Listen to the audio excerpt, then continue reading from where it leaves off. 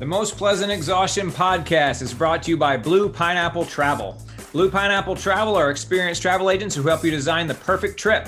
They're all well-traveled and knowledgeable, and they will be your advocates from start to finish. The world is a lot different these days, and the agents at Blue Pineapple Travel are ready to help you safely navigate it. From helping you figure out their conscientious destinations to helping you figure out entry protocols for different countries, the agents at Blue Pineapple Travel are there for you. Looking to work abroad for an extended period of time? Looking to attend virtual school from a remote location? These are all things that Blue Pineapple Travel can help you do. Again, their website is bluepineappletravel.com. The Most Pleasant Exhaustion podcast is also brought to you by ITL Coaching and Performance. You can find them at itlcoaching.com. ITL Coaching and Performance exists to build a community of athletes set on reaching goals and serving the community. They have a passion for helping people achieve their goals and dreams. ITL coaches are real people with phones, emails, and the desire to spend time with you during your training. They are vested in their ITL athletes. ITL takes a communal approach to coaching, so there's always someone available to answer questions and to help adjust your training schedule. An ITL coach will be glad to meet with you and to chat about your goals and find the best plan to help you meet those goals. Again, their website is itlcoaching.com. And finally, the Most Pleasant Exhaustion podcast is also brought to you by SlayRx. You can find those good folks at www.slayrx.com. Are you needing a pleasant spark to take your endurance game to the next level? Are you needing an all-natural, high-quality, customized hydration powder with or without sugar to stave off cramping and dehydration? Are you in need of an effective all-in-one fuel to slay your endurance efforts? Look no more, SlayRx. SlayRx has a really good line of products to serve our Most Pleasant Exhaustion podcast listeners. Let's start with Michelle's favorite, Spark Plug, which replaces sports gel and gross post-race trips to the Porta-Johns. It's a poppin' electrolyte powder in small, easily carried tubes. There's also an all-in-one endurance fuel. It has all of your electrolytes, clean fuel, and for no extra cost, your essential amino acids with or without caffeine. And it costs about 1/3 as much as other brands' combo rocket fuels. Finally, they have my favorite, SlayRx Hydrate Powder, which comes with or without sugar in varying strengths of electrolytes based on your individual needs. They can find those individual needs on the free quiz online at slayrx.com or with in-person testing like Patrick and I did at their headquarters on podcast episode number 114. Hydrate is the fuel that I used during the Blue Ridge Relay this year, and I recommend it for all of you as well. SlayRx products are 100% natural, come in great flavors, are vegan friendly, and the Hydrate Light is keto friendly. They've all been well researched and developed by a UGA food scientist who's also an Ironman athlete. The products are tested by the pros and endorsed by your fellow endurance athletes and hardworking folks in the community. The free sweat quiz and their products can be found at slayrx.com, on amazon.com, or at your local run and bike shop if it's available. You can use the code PLEASANT22 for 10% off at their website. Thanks to SlayRx for sponsoring us, y'all. Give them a try. We appreciate our sponsors, and thanks to all of them for helping us bring you the Most Pleasant Exhaustion podcast.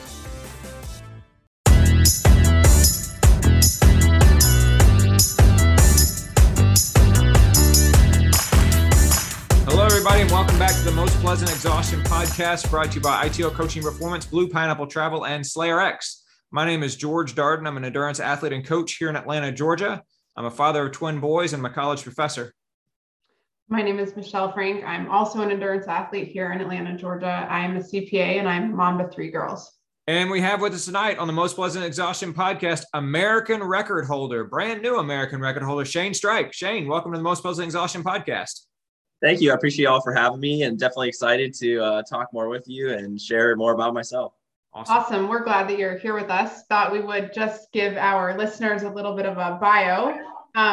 Shane comes from Minnesota, another amazing runner from the Midwest. Something about those cold winters just makes you guys resilient and amazing, I think. Wisconsin, Minnesota, it's just, I don't know, you guys, those states get some great runners. Illinois, Montana. We've been interviewing a lot of people lately from those areas. I know. We must be from the wrong place. But anyway, Shane comes from a family of runners. Mom and dad was a runner. Grew up as a fan of the sport, ran in high school, went on to run at the University of Minnesota, and fell into, senior year, COVID year, transferred to run a final outdoor track season at Lipscomb University, and went on to NCAAs that year, went from a 148 guy to a 146 guy, and then ran 1:45 at the trials a week later. Made the transition to professional running and is now here in Atlanta with us running for Atlanta Track Club Elite. And we are super excited to have you here tonight, Shane. Yeah, super excited to be here. Thanks for the intro, Michelle. Yeah, you're welcome. So tell us about this. I grew up in Minnesota and it's freezing cold winter and go to college on a running scholarship and become a professional runner. What is it about Minnesota? How do you feel like growing up there? Tell us about that. I feel like we cannot get away from runners from the Midwest at this point. Yeah, I mean, I'm not even sure if I could give an answer. It's the secret sauce. So no, I'm just kidding. Yeah, it's a good question. I definitely think there's something to the fact that dealing with just changing environments, changing seasons, and also just the intensity of those seasons. Obviously, with winter, everybody thinks of Minnesota, and they think, some people I run into down here in the South think it's snowy 24/7 up there. That we don't. You mean it's not? Yeah. So I think that definitely has something to it, just being able to be flexible and adaptable to varying conditions. And obviously in the Midwest, that generally has to do with the seasons. But I think that's led to and transferred over to a lot of things with the sport of running. Obviously, things can go from going great one day to just being absolutely terrible, and you think your running career is over the next day. So that just, allows handling those situations and just the highs and lows of training and competitions that much more easily, and I guess better than maybe other runners from different areas. But that's just one way that I think the Midwest shapes. But sometimes it's also just luck. Maybe it's just a trend that it's recently been the Midwest, but I'm sure in a few years it might just be Northwest, Northeast, kind of go with the flow. So just sort of from a high level, tell us a little bit about your parents. Were pretty good runners, right? They were in college, so it seems like you kind of grew up in a running house. What was that like as a child growing up? And did you do other sports, or did you kind of just start running when you were 7 and never kind of stop? Or what did that look like kind of leading up to becoming a Division I athlete? Mm-hmm. Yeah, it definitely helped being from a family of runners. But it also was it was very low stress. I never felt like I was pushed towards the sport of running. It was more so that was something that I just kind of fell into and fell in love with. Like you said, both my parents were runners in college. My dad was an All-American and at the NAIA level. My sister, 4.5 years older than me, she was running. And that's actually kind of just how I got my start. It's all kind of started just going to summer meets. You do USATF, Junior Olympic stuff, and being the younger brother. And then obviously my brother, who's younger than me by 2 years, we would just tag along. And half the time, at least initially, we were there throwing the football around. We were those kind of annoying kids at the meet, but that just allowed us to, just be exposed to the sport. Ran my first mile in first grade, broke our school record. I still remember the time to this day. It was 7-Eleven, just like a little convenience store. How old were you? I was 6 at that time. So, that's awesome. Yeah. So it that kind of pushing, everybody's like, oh, you should start doing tracks. And I'm like, oh, I also I guess I'm tagging along to these summer meets. Might as well try it out. And that's kind of where I found my passion. My parents obviously would have liked to have us kids all run, but at the end of the day, they've told us numerous times that if our passions were somewhere else, they were going to be supporting us wherever those passions may be. But when I started out, I didn't even start with distance. I was running 200, 400, doing long jump. I know even throughout my time career, and even in high school, I did triple jump. And actually, one fun fact is I made, for our smallest class in Minnesota, I made the triple jump state meet as I think as a sophomore. Cool. So everybody thinks distance, but I can at least do a little bit of jumping. Got a little bit of explosiveness in the mid-distance side of me. But so it really was just kind of finding where my little niche was within the sport, and then obviously continue to pursue that throughout my middle school years and into my high school years. and it wasn't the sole focus either. My parents had always encouraged us to try as many different things as we wanted. And so I was a 3-sport athlete pretty much all the way from 7th grade through my senior, or all the way through high school, really. Did cross country in the fall, basketball in the winter, and track in the spring. And there's points of time where I played tackle football from like in 5th and 6th grade, and then played summer baseball after my 6th and 7th grade, during the summers after my 6th and 7th grade years. So I experimented, but ultimately nothing took my attention and my adoration as much as running. That's I like that story a lot, and it's sort of the story that I kind of expected to hear, for lack of a better way of saying it. Just that you were a good general athlete, and then you ultimately kind of landed in track, and specifically in the 800.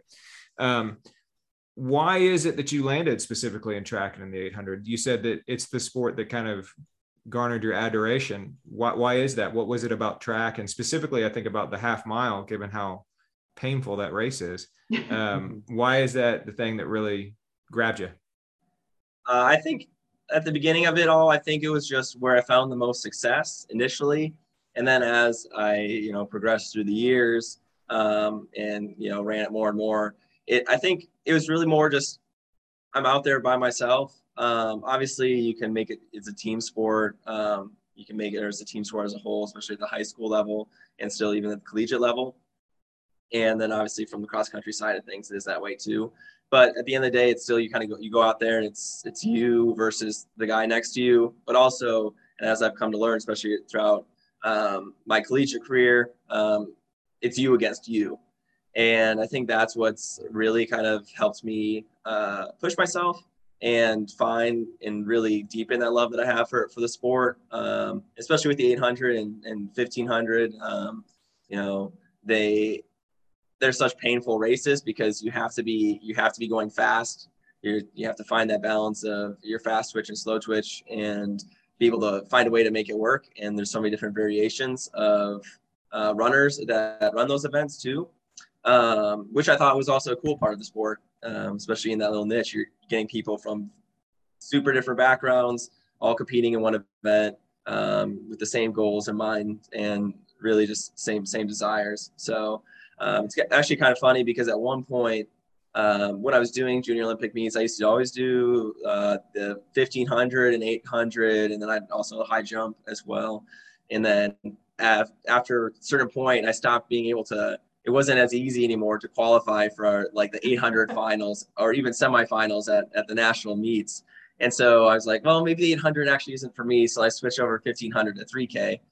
In my 7th and 8th grade years, I ran the 1600 and 3200 at our just throughout my varsity career, and then ended up switching back to 1608 my freshman year. Once the speed started to come around, obviously the strength was always there, and I had the talent, but sometimes physically it took a little bit. And I think that's just also one of the aspects. It physically was the right niche for me.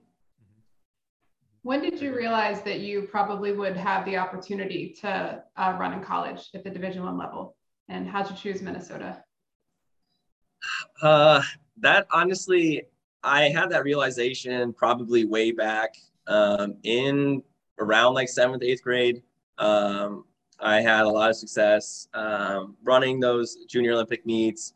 I had in Minnesota was always consistently the top 1500 and 800 runner for my grade. And I mean, that didn't really change until after my 8th grade year or even 9th grade year. But I always had those aspirations. I knew I loved the sport. I knew that it was something I wanted to do. And obviously every little kid dreams about going to play collegiate sports. For me, it was collegiate running. So I had that realization. Obviously, a lot of the work then from 7th grade on was just to compete, but also help build a resume such that I'd have that opportunity. And thankfully, with the career I had built heading into my senior year of college, I had plenty of interest to compete at the Division I level. Took all 5 of my visits, and then ultimately ended up just deciding to stay and run for Minnesota's flagship program at the University of Minnesota. It seemed like the right fit. Coming out of high school, everybody wants to run for their, I shouldn't say everybody, but most people want to run for their flagship school, or compete for their flagship school. And I definitely wasn't anybody outside the norm. And so from the academic side and athletic side, it seemed like the right fit heading out of high school. And that's ultimately where I landed. So awesome. Yeah, you definitely had a good resume. 7 state championships. Is that right? Mm-hmm. Yep. Very good. Were any of those in the triple jump? No, I only did it my sophomore year. And then I got to state. I finished 14th out of 16, I think. And I was like, yeah. Better than any other 800-meter runner, man. Yeah, I know.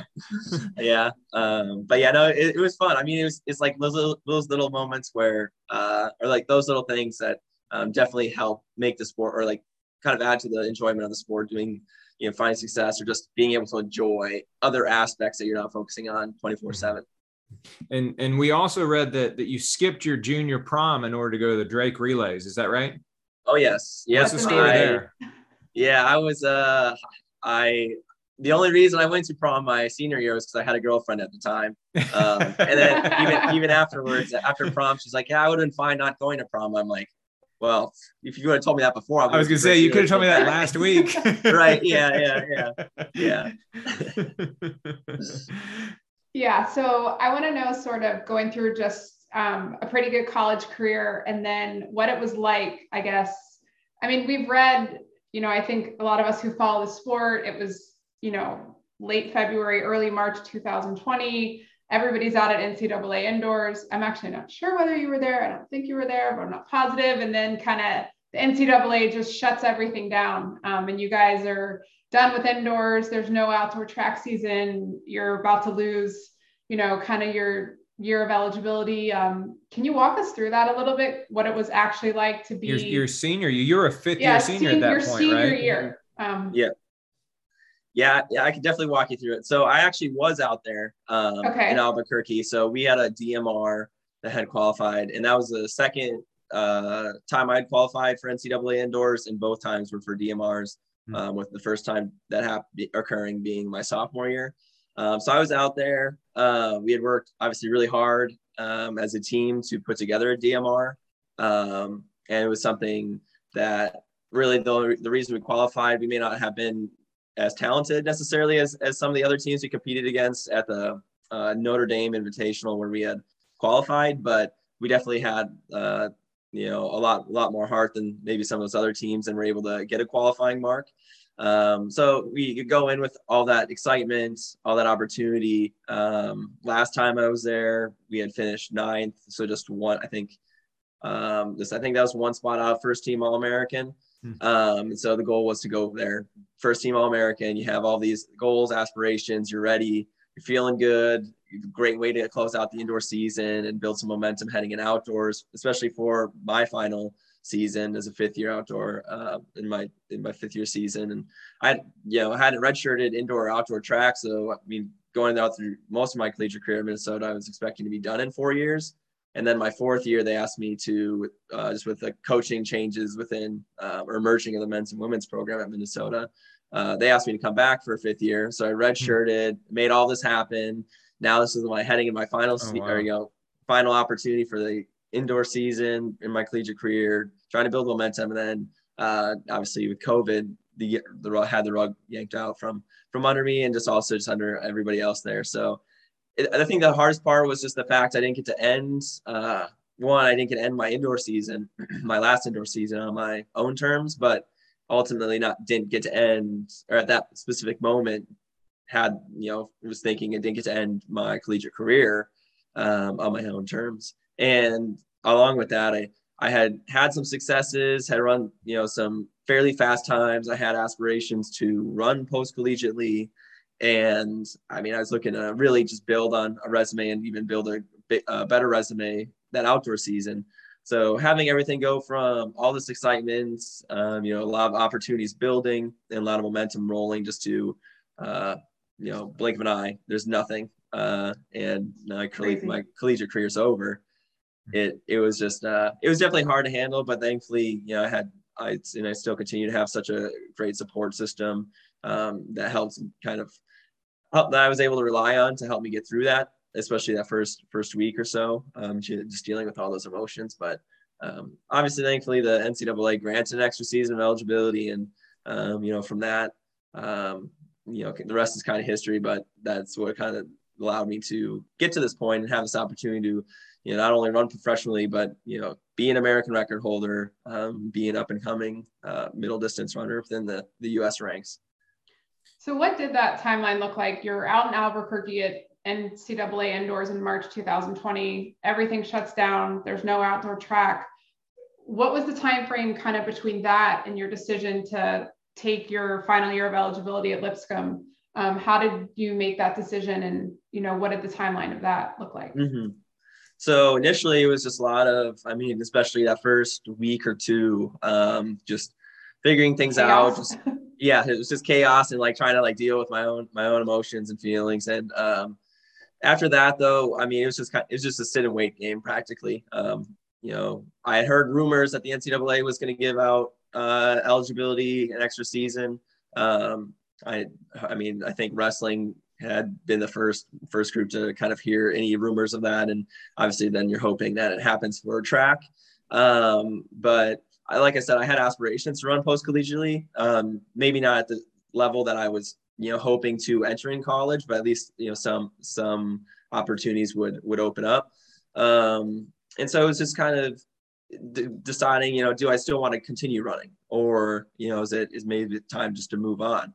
And ultimately, once the NCAA came out, I think probably 2-3 weeks after, COVID canceled NCAA indoors. Then at that point, it was like, okay, well, do I want to go back for a 6th year of school? I had been in school for 5 years. I'd taken plenty of classes, and was pretty sick of taking exams and of homework. But the next step was deciding whether I wanted to run. Try working my way into the post-collegiate running scene and work my way up the ranks from there, or go the NCAA route, find another program, and just kind of build off of what I desires I had. So I had some unfinished business in the NCAA. I knew I had potential and the capabilities to compete at the national level individually. So that's kind of what pushed me towards coming back for a 6th year. And then after deciding that, it was all right, almost like coming out of high school again, start that recruiting process and see what schools are interested, and then, apply, talk to coaches, just figure out what the best fit was going to be. And ultimately led me to Lipscomb. Coach Nick Polk had reached out to me within 30 minutes of me entering the transfer portal. Wow. So he was definitely one of the first names I saw. And, having a coach reach out that quickly definitely knows that, kind of showed that, they were obviously, feels good. It feels good. And that to know that they have genuine interest in me, especially since it was such a personalized email, and great to hear just the things that they were doing there at Lipscomb. And so ultimately I had my decision made by the end of, I think it was early May to mid-May. And mostly because I only remember that because I was starting classes for my MBA program at the end of June. Thankfully, they're all online, but they'd start at June. I was like, okay, well, I got to apply and get my stuff together and get ready for classes just to start within a month. So it was a longer process. Obviously, it took a few months, but that's just kind of how it goes. Got to take advantage of the time given to make sure I made the right decision. Why did you not stay at Minnesota? There's a variety of reasons. One was just because they weren't giving any returning 6 years any scholarship money at that point. Gotcha. And I wasn't going to go back and do a master's degree for paying the entire tuition. And that's also one of the criteria I looked at other schools for. It's like I didn't want to go back to school and pick up more debt. Sure. And so I'd rather run somewhere where I didn't have to pay anything, or at the very least, just a small amount. So that was one thing. Another thing was just because being at the same school for 5 years, you kind of just get stuck in a rut, and it's hard to make any changes, and you just kind of have the same old mentality. So I just wanted a new change of pace and just a new environment. And then also another part was just I was looking for a program where the training and culture fit me better than it did at Minnesota at that time, or by the end of my career there. So it was a few things, but I just wasn't the right fit to continue to stay there for a sixth year. Sure. That's awesome. And then Lipscomb, for those who don't know, is in Nashville. And so that was a move. You're leaving Minnesota now, right? Mm-hmm.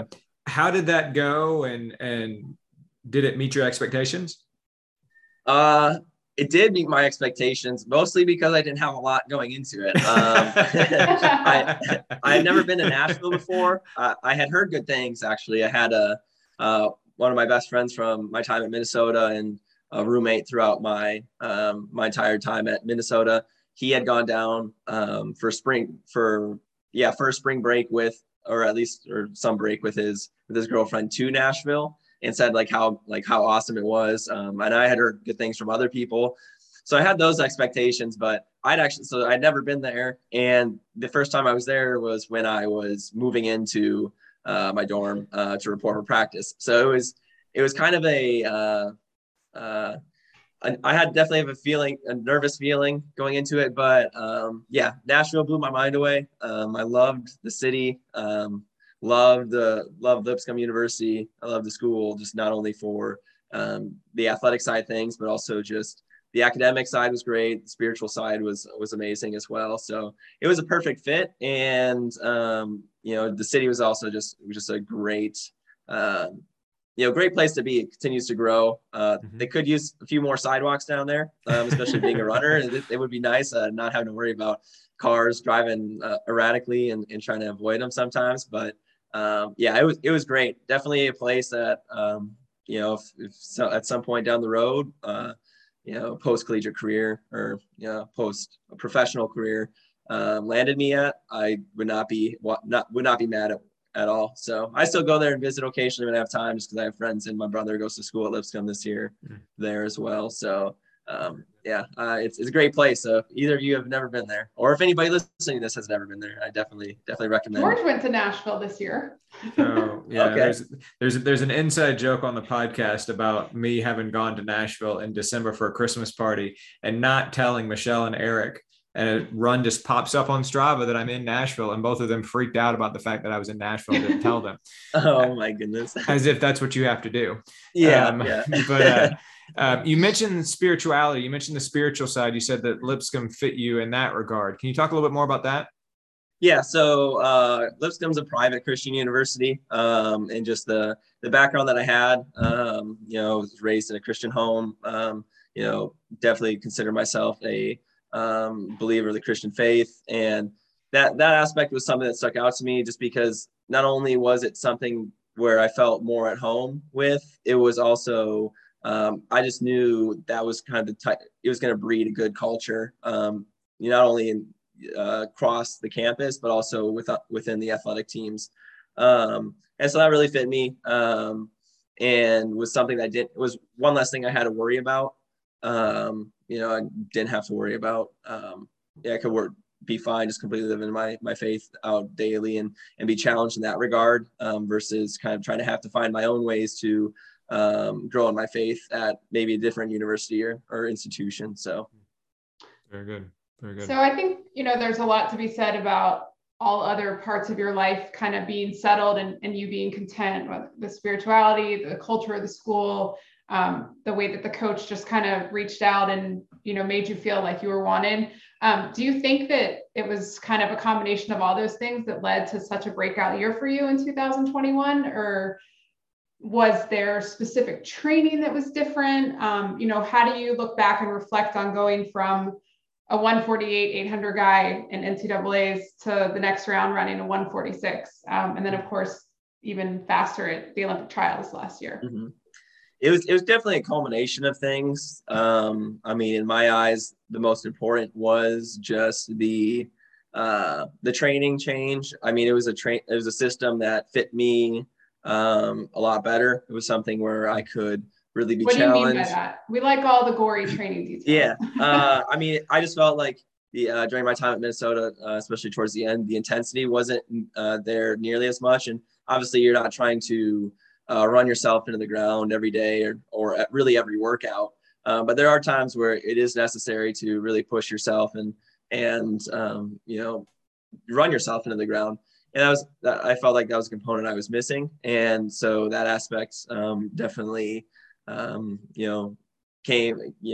arose during my training at Lipscomb. And also it was just the intentionality of training. I mean, my typical schedule each week was, Monday normal run, and then Tuesday morning workout at 6 a.m. and then come back and double later in the day with a lift.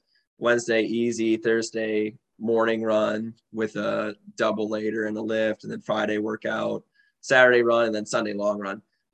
So I think just the intensity of it all, but also just the intentionality. I mean, we were doing workouts, and occasionally, in half the time, we weren't even. It wasn't like a workout every day necessarily, but sometimes on Monday we're doing speed development and putting spikes on and ripping 50 meters or 50-meter reps or 100-meter reps. Or other days it was working on change of speed and doing 600-meter cut downs where the first 200s at 34, the second 200s at 32, and the third 200s at 30. And so there's a lot of intentionality in the training. I mean, every time I ask coach, Coach Polk, like why we were doing something, a specific workout or specific, I guess, supplemental reps to a normal easy day. It was always like, there was always an answer, and there's always some intentionality behind it. And so that was one of the biggest things. And also just, workouts occasional workouts that ran us into the ground. I remember doing the one workout last year was like three sets of 3x400s at mile pace with decreasing rest in between within the sets, and then between sets was a little bit more rest. But I mean, by the time the last set rolled around, it was trying to run 59-second 400s while getting 50 seconds after the first rep, and then only 40 seconds recovery after the last one. I mean, that's reps 8 and 9. And I remember trying to run, and it was kind of windy. But I remember trying to run all out, or like I felt like I was running all out, and ran like a 63. And I was like, well, and just went to the ground immediately after. So it was like workouts like that where it's, really stressing the body and just obviously the intentionality and training that really I felt made a big difference, but not to discount everything else that went, that kind of happened throughout the year of just having balance across my life. I think that was a big thing. I was taking 16 credits a semester for my MBA program. Obviously a lot of time invested into practice, but also was working an internship 15 to 20 hours a week. So there's a lot going on, but I felt really comfortable with the balance that I had across my life and being able to kind of compartmentalize different things and just be in a good spot, not only physically, but also mentally and emotionally. Very good. Very good. And so that spring, you made the final of the NCAA championship. You finished 6th at NCAAs in 2021. And then you made the semifinals of the Olympic trials there in 2021. And then a week after that, you PR'd and ran 1:45.85. So yeah, like Michelle said, a big kind of breakthrough year there after transferring to Lipscomb there. And then that summer, sort of after all of that, you decided to go pro. Had that always been sort of on your radar to become a professional runner? Or did you just kind of see everything lining up the way it needed to there in the summer of 2021? Mm-hmm. It was definitely an aspiration of mine. I mean, going back to high school, my senior year was, once I had realized that I was going to be able to run at the Division I level, then, the next thought was, all right, let me go to college and run, well enough to see if I can run at the professional level. And so I always had that goal throughout my collegiate career. Sometimes the desire to do that ebbed and flowed. And there were points where I didn't even know if I wanted to come back the following season for cross country and track, and just kind of hang up the spikes and move on. And obviously, like I said, that was kind of the same thought process after once COVID hit. But the desire was always still there as long as I, had that, maintained the passion for the sport. And especially last year at Lipscomb, and as I progressed through the season, it was, I maybe had a few doors open to run on some smaller professional teams, or I guess like maybe some semi-pro teams coming out of my time at Minnesota. But, finding that new environment that where I could cultivate some success and really build upon the capabilities I knew I had, that opened up a lot of doors. And especially had my breakout race where I ran 146 at the Virginia Grand Prix. It was like, okay, now I'm actually you're realizing some of the capabilities I had. Yeah, had more options, more doors open. Obviously, it was just the focus there was to get through, see what I could do at the national level at NCAAs. And then the next step was like, okay, trials. And then after that, it was all right, now that we have all these, you've had so much success, let's put this into, seeing what options are out there for me at the professional level, and kind of bringing that desire to fruition, and seeing what opportunities arose. So a lot of doors opened, and the desire was there, but obviously tried maintaining my focus throughout the collegiate season on the goals at hand. And once that was all over, it was all right, let's get the job done and figure out a team to join. So how did Andrew and Amy Begley sway you to choose Atlanta Track Club Elite for your professional running career? How did you come from Nashville to Atlanta? Well, it was only a short trip, 3.5 hours away. That's true. There is a time change though, which is important. That is true. Yes, that's the unfortunate thing. I lived the first 24 years of my life in the Central Time Zone, and so now living in the Eastern Time Zone, it kind of throws me for a loop sometimes. Definitely gotten used to it, but they just the fact that they took an interest in me as a person and as a runner, and not just from like the times aspect and what they thought, what I was running and what they thought I could run, but it was more so, how I raced. Was I a competitive runner, or was I, was I someone who went out there and competed, or was I somebody who just went and time trialed and kind of got dragged along to those times. So them taking an interest in just the entire person that I am, the entire Shane Strike, was something that really grabbed my attention. And obviously also just the many unique components of joining the Atlanta Track Club Elite team within the Atlanta Track Club organization. Initially once I decided to look at the professional level and see what my options were, I remember once I signed my agent, I wanted to stay in Nashville because I loved it so much, and train under Coach Polk, and maybe get like a smaller apparel sponsor, such I could stay there. But no options really came up, just especially because I was kind of a late bloomer. A lot of the trends now is putting money into teams for major brands. Sure. But yeah, just the aspect that, like I said, the unique opportunity that existed, that club, or that the elite team was here at Atlanta Track Club, within the Atlanta Track Club organization, and obviously the interest that Amy and Andrew took in me, their belief in not only myself, but also in helping create a middle distance team that wasn't just known here in Atlanta, but also known at the national level, and then down the road known at the international level. And I was excited in the goals and vision that they had for the team, and also their commitment to wanting me to be a big part in helping build that vision. That's awesome. And the president of the club is an old 800-meter guy himself. Mm-hmm. So. Oh, yes. He doesn't like to talk about it too much, but we all know he's a 143 guy. That's right. So we didn't ask Sadie this, and I don't even know if George even knows I'm going to ask this, but we talk a lot about shoes on this podcast and the shoes technology.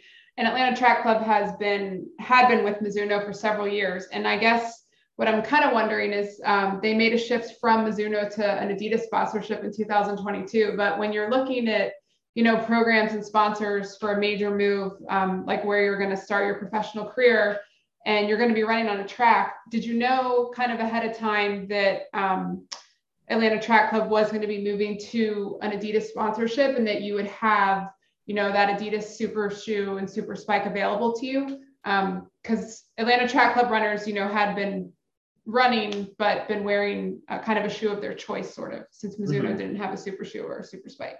I mean, I knew that the Atlanta Track Club was Mizuno, but one of the nice things and also kind of what drew me to the organization was the transparency. And with our high performance director, Eric Hines, he didn't tell me exactly who they were going to be switching over to, but they said it was a major, brand and apparel company within the running community.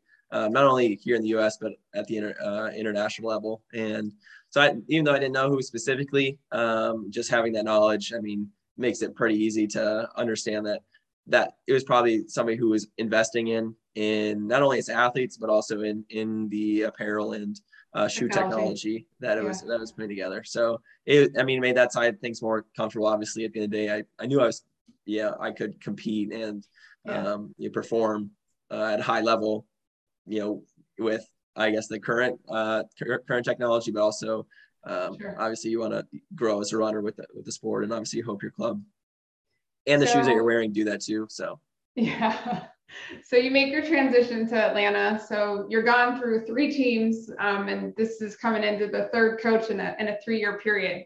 What was it like kind of leaving Nashville and getting settled here and getting into the groove of, the way that the Begleys train the elite team?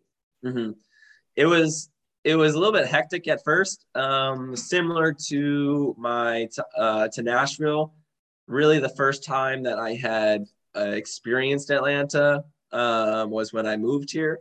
So I'd driven through Atlanta a few times throughout my childhood when we'd be driving to Florida, but most of the time I was either sleeping or I was watching Netflix or playing a video game or something. So definitely wasn't paying attention. And then I did come down for an American Track League race, which at the first week of July, that was held at Marietta High School. Yeah.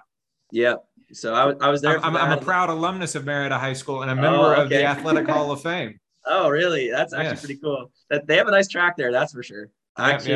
Right around the corner from my house. My sons will be going there one day. But anyway, sorry, I didn't mean to jump in on you. Oh, you're okay. I appreciate that. I can respect that. Proud alumni moment. You know it. So actually, that's where I finished up my outdoor season was at that race. But I was here for all of 2 days and didn't really get out and about because I was focusing on a race. And so when I got here, it was a little bit hectic, just trying to figure out the area, obviously move into a new apartment, get things figured out from that end, while also, completely new team, trying to get, accustomed to how the training would look in terms of just schedule.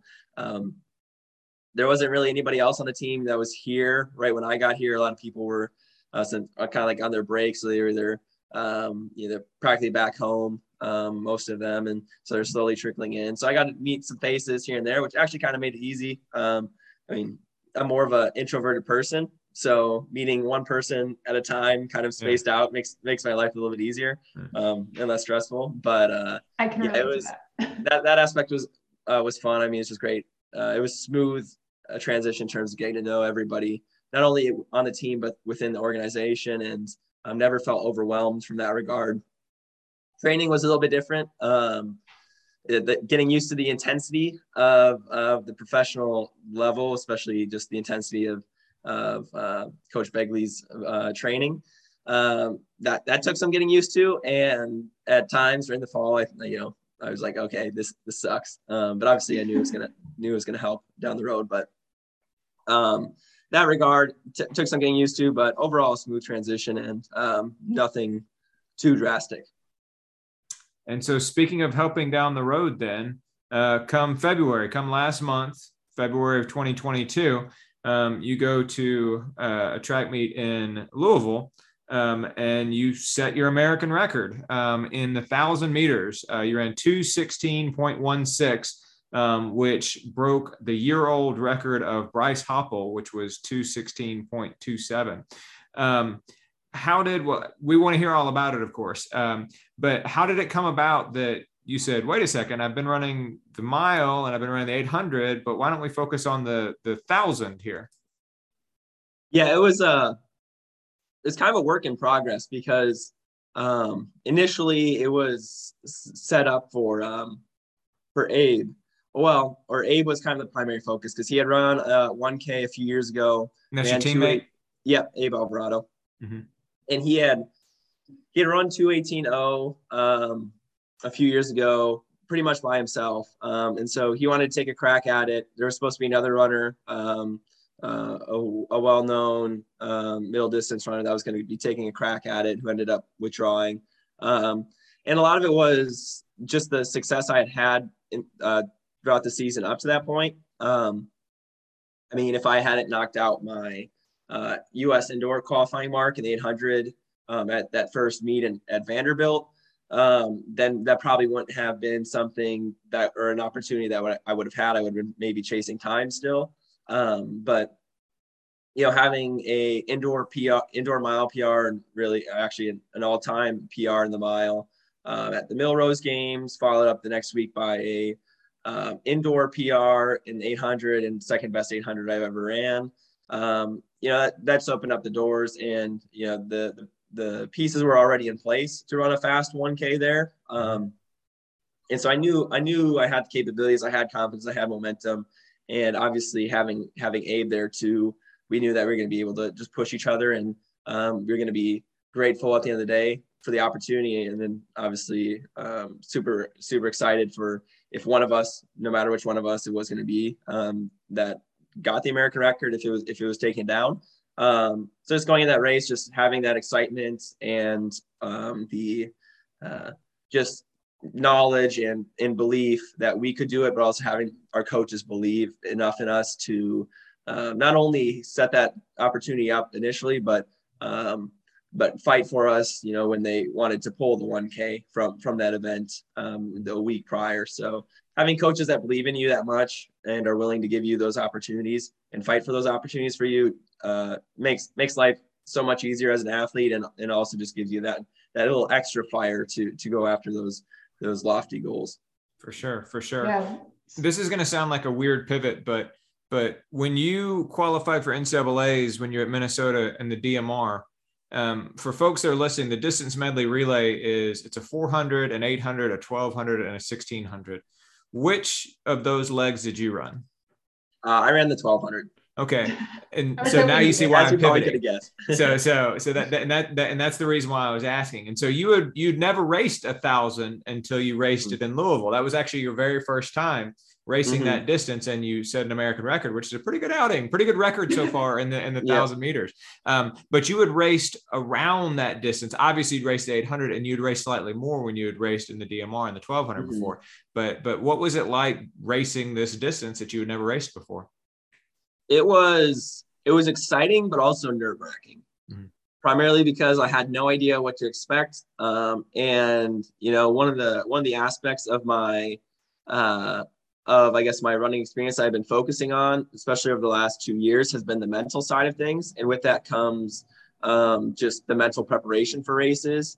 And part of that, what I do is visualization and kind of visualizing, where I'm going to be physically just throughout the race, but also where like pain points are going to be. So for a race that I've never ran before and can only rely on what other people who have varying experiences across the board for the distance, hearing what they tell me, just really still not having any clue what to expect. That made it difficult, but also it's just the excitement of it, like kind of getting to try something completely new, going after such a lofty goal made it exciting. And I had talked to coaches Amy and Andrew Begley the night before, and they told me that just to think of it as an 800 that you ran, but then you forgot a lap. And I'm like, okay, that's fair. It's just figuring out some way to finish. I'm glad that worked for you. I don't feel like that would work for me. I mean, it provided a good laugh. I'll say that. That's definitely not the way I actually approached it, but I knew it was going to be a hard last 200 where you kind of really have to dig deep and figure things out and be able to find a way to finish, which in a sense is kind of same idea. But they said it was going to be, or at least Andrew said, I feel probably somewhat comfortable through the first 8, or like maybe a little bit comfortable through the first 800, and then it's just really going to pick up in terms of intensity and pain that last 200. But 400 in, I was like, wow, I got 600 to go, and I was actually like, I got 200 before the pacer Eric Sawinski steps off. So I'm like, then I'll have 400 on my own. I'm like, this could be a train wreck. We're going to keep pushing and see what we can do. And obviously it worked out, and I found ways to push on and keep, digging deeper and deeper and kind of pushing the pain to the side. But it was fun. I mean, it's fun racing 1K. It's been a while since I've raced a 1200. And I don't remember how fun I thought that was, but I think with some recency bias and obviously the success I had with the 1K, that's a little bit more enjoyable. So you mentioned in the Citius Mag interview about how you went into this race as an underdog, and, fans of track and field recognize runners like Bryce Hoppel and Clayton Murphy and Craig Ingalls. Those guys have been around a while, and they're notoriously, top of the field in major competitions. But I mean, you took the American record from Bryce Hoppel. So what does it feel like you're running with these guys, like you are at their level side by side. And, we've kind of set the stage for a whole buildup for you, but we're really only talking, the last kind of year or two, just kind of coming out there and having this breakout year and now being an American record holder. So you are one of those guys now. Like, what does that feel like? It's humbling, given the fact, like you said, it's really only the last year or two that we're really focusing on, and just knowing that, at some point we all start at the very beginning, and just kind of going back to thinking of just how far I've come into just the path that's taken to get here. And obviously guys it kind of just goes to show that, with the names that now I might be mentioned with, or I might be included with their names, is we all have different paths to get to, we all have different paths to get to the same spot. I mean, Bryce Hoppel was a stud at the NCAA level for many years and had that crazy undefeated streak by the end of his collegiate career, which was, but for me, it's I had one really good NCAA season. I didn't even win the NCAA competition, and but still I had to have similar capabilities and have gotten to a similar level. And obviously I know I still have more to go to get to not only his level, but the tip of the iceberg in terms of U.S. middle distance running. But it's humbling to know just the group that I'm in, but also it's exciting. It's, it really helps build, confidence for future races, especially this outdoor season. Obviously, having that American record under my belt and knowing that I took it from Bryce Hoppel, such a well-known middle distance star in the U.S. It's okay, heading into U.S. indoors, I know I always knew I could compete, but now it's okay, I knew I could compete, but let's go try making a world team. And so it's brought a lot of confidence and a lot of excitement, but also just a lot of more desire to continue to double down on my training, but also who I am as a runner and the things that have been working. So it's exciting, and obviously having my name in conversation with all of those guys, I think it's great. That's right up there. Yeah. I think it's great for not only myself personally and just my personal professional career, but also just for the Atlanta Track Club as a whole. Not only the team and the organization, but also kind of going back to the roots, I represent not only myself, I represent my team, my organization, my friends and family back home, former coaches, and former institutions. So, and Shane, I can tell you, Bryce Hoppel, Clayton Murphy, Craig Engels, just objectively speaking, you have a far better name than they do. Shane Strike. Come on now. Yeah. What name are people going to remember? Bryce who? Clayton what? Craig what? Shane Strike. Oh, there yeah, you go. Strike, right to the point and applicable to the way I run. Usually, I'm not up there front running all the time. I'll sit back and I'll strike at the last moment. So awesome. You've got the mustache, so if you grew your hair long, people might start confusing you and Craig, but they actually have. I had a mullet last year, and pretty much most of this year up until we did a training camp in Florida. I went to go get my mullet freshened up, and then it was a random barber down there, and he ended up taking a little bit too much off the back. So I'm working on growing it out. But I remember at Wingfoot when we were there volunteering, and of course they had Atlanta Track Club brought Craig in to be the honorary starter or the celebrity starter. Right.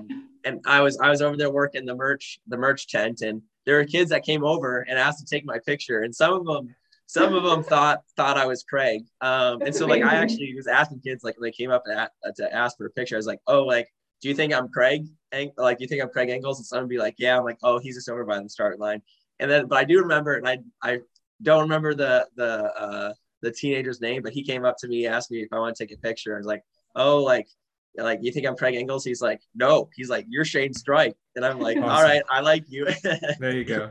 What I was going to say is that soon enough, people are going to be going up to Craig Engels and asking to take pictures with him because they think that he's Shane Strike. There you go. That's the goal. I was going to say, keep plugging away, man. The trajectory you're on, that's probably going to be sooner than you think. Yeah. And so I also have to ask the question, speaking of interviews you've also done, you were quoted in one of the interviews talking about how you celebrated with a craft beer that night. What beer did you drink? I don't remember off the top of my head, mostly because we ended up. So I'm also a huge margarita guy, and so where we ended up at I think it was a brewery, but they had margaritas, and I was like, I am craving something a little bit sweeter, with the margaritas. So I ended up getting 2 margaritas there, and then Abe and I ended up going to a Kroger and then bought some craft beer there. It was a local IPA in Louisville or actually maybe it wasn't an IPA. I think it might have been I think it was a Pilsner. Right. So local there, it was actually pretty good. Abe's not a huge Pilsner guy. He's definitely an IPA guy. So he wasn't as big of a fan of it as I was, but it's definitely one of those. Having that as a incentive for races makes life easier, especially given that I do enjoy craft beer. So very good. When we bring Abe on, I'll be sure to ask him about the IPAs that he prefers. Sounds good. Yeah, he'll probably like that. He probably has a few good options and recommendations. With indoor season behind us, obviously your first indoor season as a professional athlete, walking away an American record holder. It's pretty amazing. Mm-hmm. What's next for you? We know, a big reason why I wanted to get a bunch of Atlanta Track Club elite runners on here is because we've got USA's coming up in a few months, and the United States is hosting Worlds this summer. So I'm sure that's on your radar. Mm-hmm. And we've got a bunch of people here in Atlanta that, get to contend for one of those 3 spots in all these events. So what are you looking forward to in outdoor season? When are you going to open? Are you going to stick with 800? What can we kind of look forward to seeing from you this year? Mm-hmm. Yeah, so it'll be a long indoor season or long outdoor season. With indoor season, it's short and sweet. You get about a month and a half of racing and it's over. But outdoor season we'll start. I think probably the second weekend of April. And honestly, with outdoors, it could go all the way through July. It also could all go all the way through September, depending on how healthy I stay and how fit I am and how the body wants to continue to hold up. So I'll be opening up at the BAA Road Mile in Boston on Boston Marathon weekend. So that'll be my first race for the outdoor. Yeah, awesome. Definitely excited. It'll be fun to be to race and be at such a prestigious event in prestigious weekend in reality for the running community. So that'll be where I open. I know actually this will be a nice little plug for the Atlanta community. I know a lot of us are going to be or likely going to be opening up on the track at the Georgia Tech meet. I think the third weekend of April. I'm not sure exactly on the dates for most of these, but it'll be kind of off events or just to kind of or some rust busters in midst of a heavy training workload that if people are interested, they can come out and watch, and obviously not only support us, but also Georgia Tech and many other runners out there. Drake relays will be on the docket, meet in Puerto Rico, and then obviously kind of see where the chips fall. But that's kind of the starting schedule. I mean, my hope is to be able to run at a lot of prestigious meets. I mean, the Prefontaine Classic being one of them, and then with the goal of running and being competitive at US champs, and being once again vying for a world team spot, especially since it is being held here in Eugene this year. So that'd be something that'd be obviously super exciting. And obviously it's a lofty goal, but as you can see from the indoor season, I don't shy away at all from those goals, and I will do my best to give myself an opportunity to achieve them. So that's the main goals. It'll still be likely sticking with the 800, still running the 1500 here and there. I know I have capabilities to be successful in either of them. But obviously 800 right now is a little bit more my strong suit. So we'll stick with that and just supplement it with a little bit more on the longer side here and there. That's Very awesome. Good. Very good. That 800 meter looks like it's happening Saturday, April 23rd at about 2:15 p.m. So the one at Georgia Tech? Cheer. Yeah. So you like running at schools where I ran, because I'm also an alumnus of Georgia Tech. So there you go. Oh, okay. There you go. so is there anything else I should know so I can figure out where my next meet's going to be? if you can go to one in Ann Arbor, that's where I got my master's degree. So okay. But I imagine you probably have different feelings towards the University of Michigan than I do. Being from Minnesota and all. All right, Shane, a question that we ask everybody when they come on the podcast. You mentioned a little while ago the 3x3x400 at mile pace with decreasing rest, and I wrote that down. I know that Michelle is getting ready for a road mile here in Atlanta, as a matter of fact. So maybe she'll be putting that on her training schedule, but we'll see. But what is your favorite workout? Okay. Okay. Well, first off, Michelle, are you planning on running the Adidas Running City Mile? No, I didn't.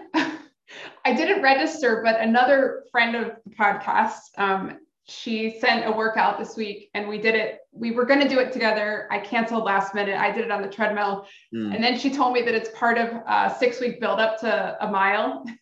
I was like, well, that's ridiculous. I don't want to run a mile, but what's next week's workout? Oh, so I don't know, maybe. Gotcha. Well, we'll definitely be running that one. So okay. They'll have an elite field there that we'll be taking part of. It's a cool looking event, man. I have a marathon the following weekend. Okay. And so I can't just quite decide whether I'm going to do it or not, but it's a neat looking event. I think I'm happy it's part of the schedule now. You're saying that a mile is a great tune-up for a marathon? I have given my opinion on this for George. It is a disaster in the making for him to go out there on a Saturday night and try to run a really fast road mile when he has a goal marathon the next week. And it's like really a goal marathon. He's not like, no. So Shane, the fact is the chances are good. I like the sound of that. even though Michelle is 100% correct. Yeah. Hey, it's downhill. It'll be easy. That's why nobody can coach George. My goodness. Uncoachable. Yeah. All right. Favorite workout, Shane Strike. Yeah. So my favorite workout, that's a tough one.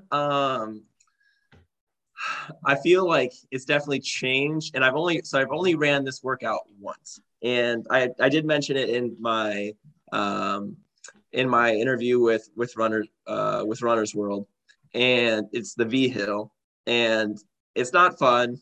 It sucks.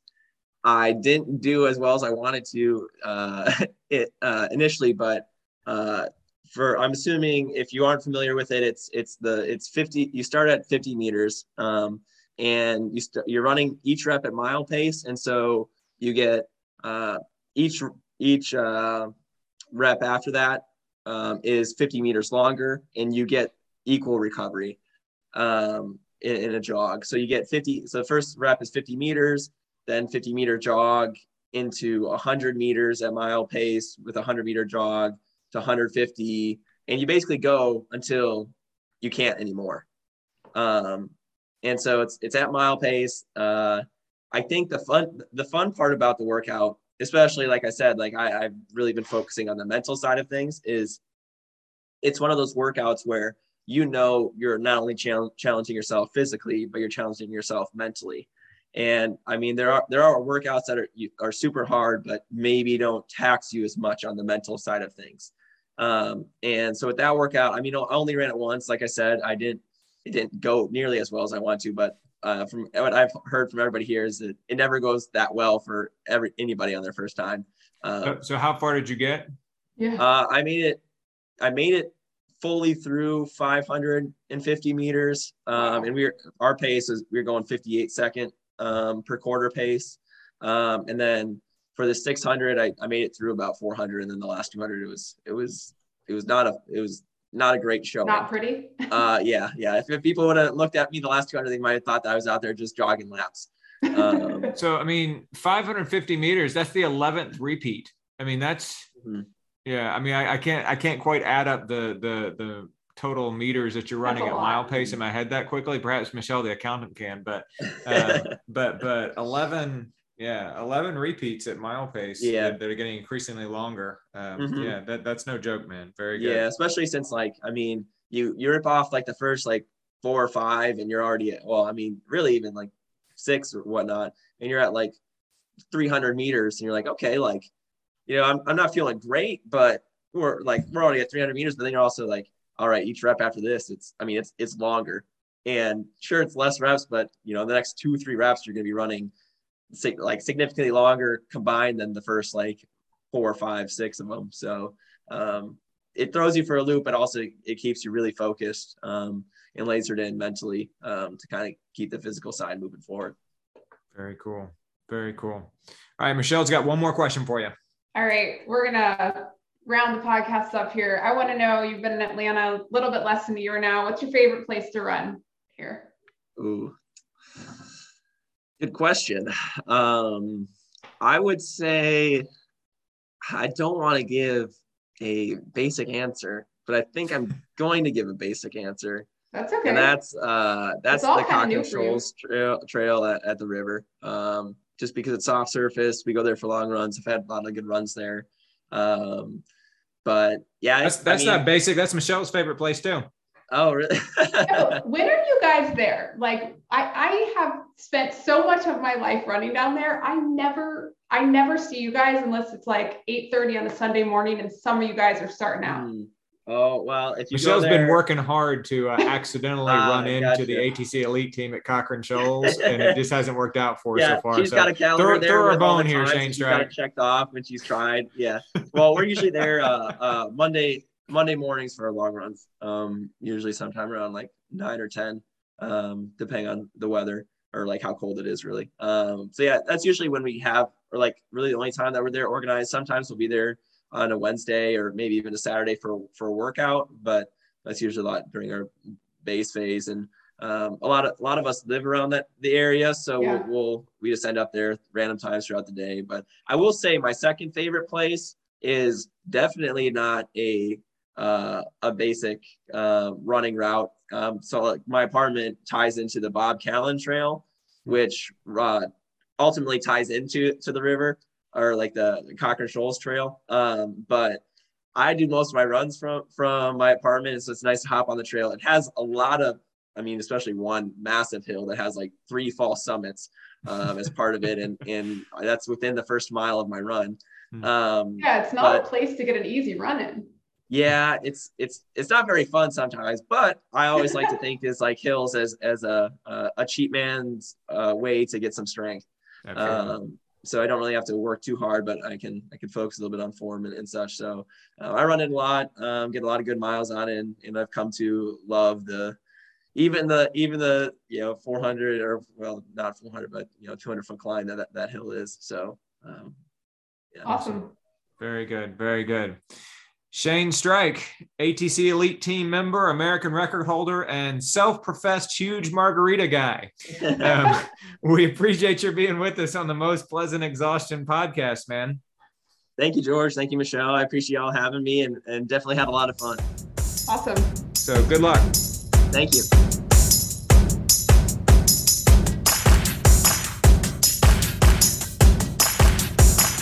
Thanks again for listening to the Most Pleasant Exhaustion podcast. You can find us on Facebook at facebook.com/Pleasant Podcast, on Twitter @Pleasant Podcast, or on Instagram, Most Pleasant Exhaustion. We're available on Stitcher, SoundCloud, Apple Podcast, or Spotify, so share us with your friends. Don't forget that we're sponsored by ITL Coaching and Performance, who you can find at itlcoaching.com, on Twitter @ITL Coaching, on Facebook at facebook.com/ITL Coaching Performance, and on Instagram, ITL Coaching. We're also sponsored by Blue Pineapple Travel, bluepineappletravel.com, facebook.com/bluepineappletravel, and on Instagram, Blue Pineapple Travel. And finally, don't forget we're sponsored by SlayRx. That's slayrx.com, facebook.com/here4SlayRx, that's the number 4, SlayRx, Twitter @officialSlayRx, and Instagram, here4SlayRx, the number 4, SlayRx. Discount code PLEASANT22. On behalf of Michelle Frank, Patrick Ollinger, and Eric Hall, I'm George Darden. Thanks for listening to the Most Pleasant Exhaustion podcast.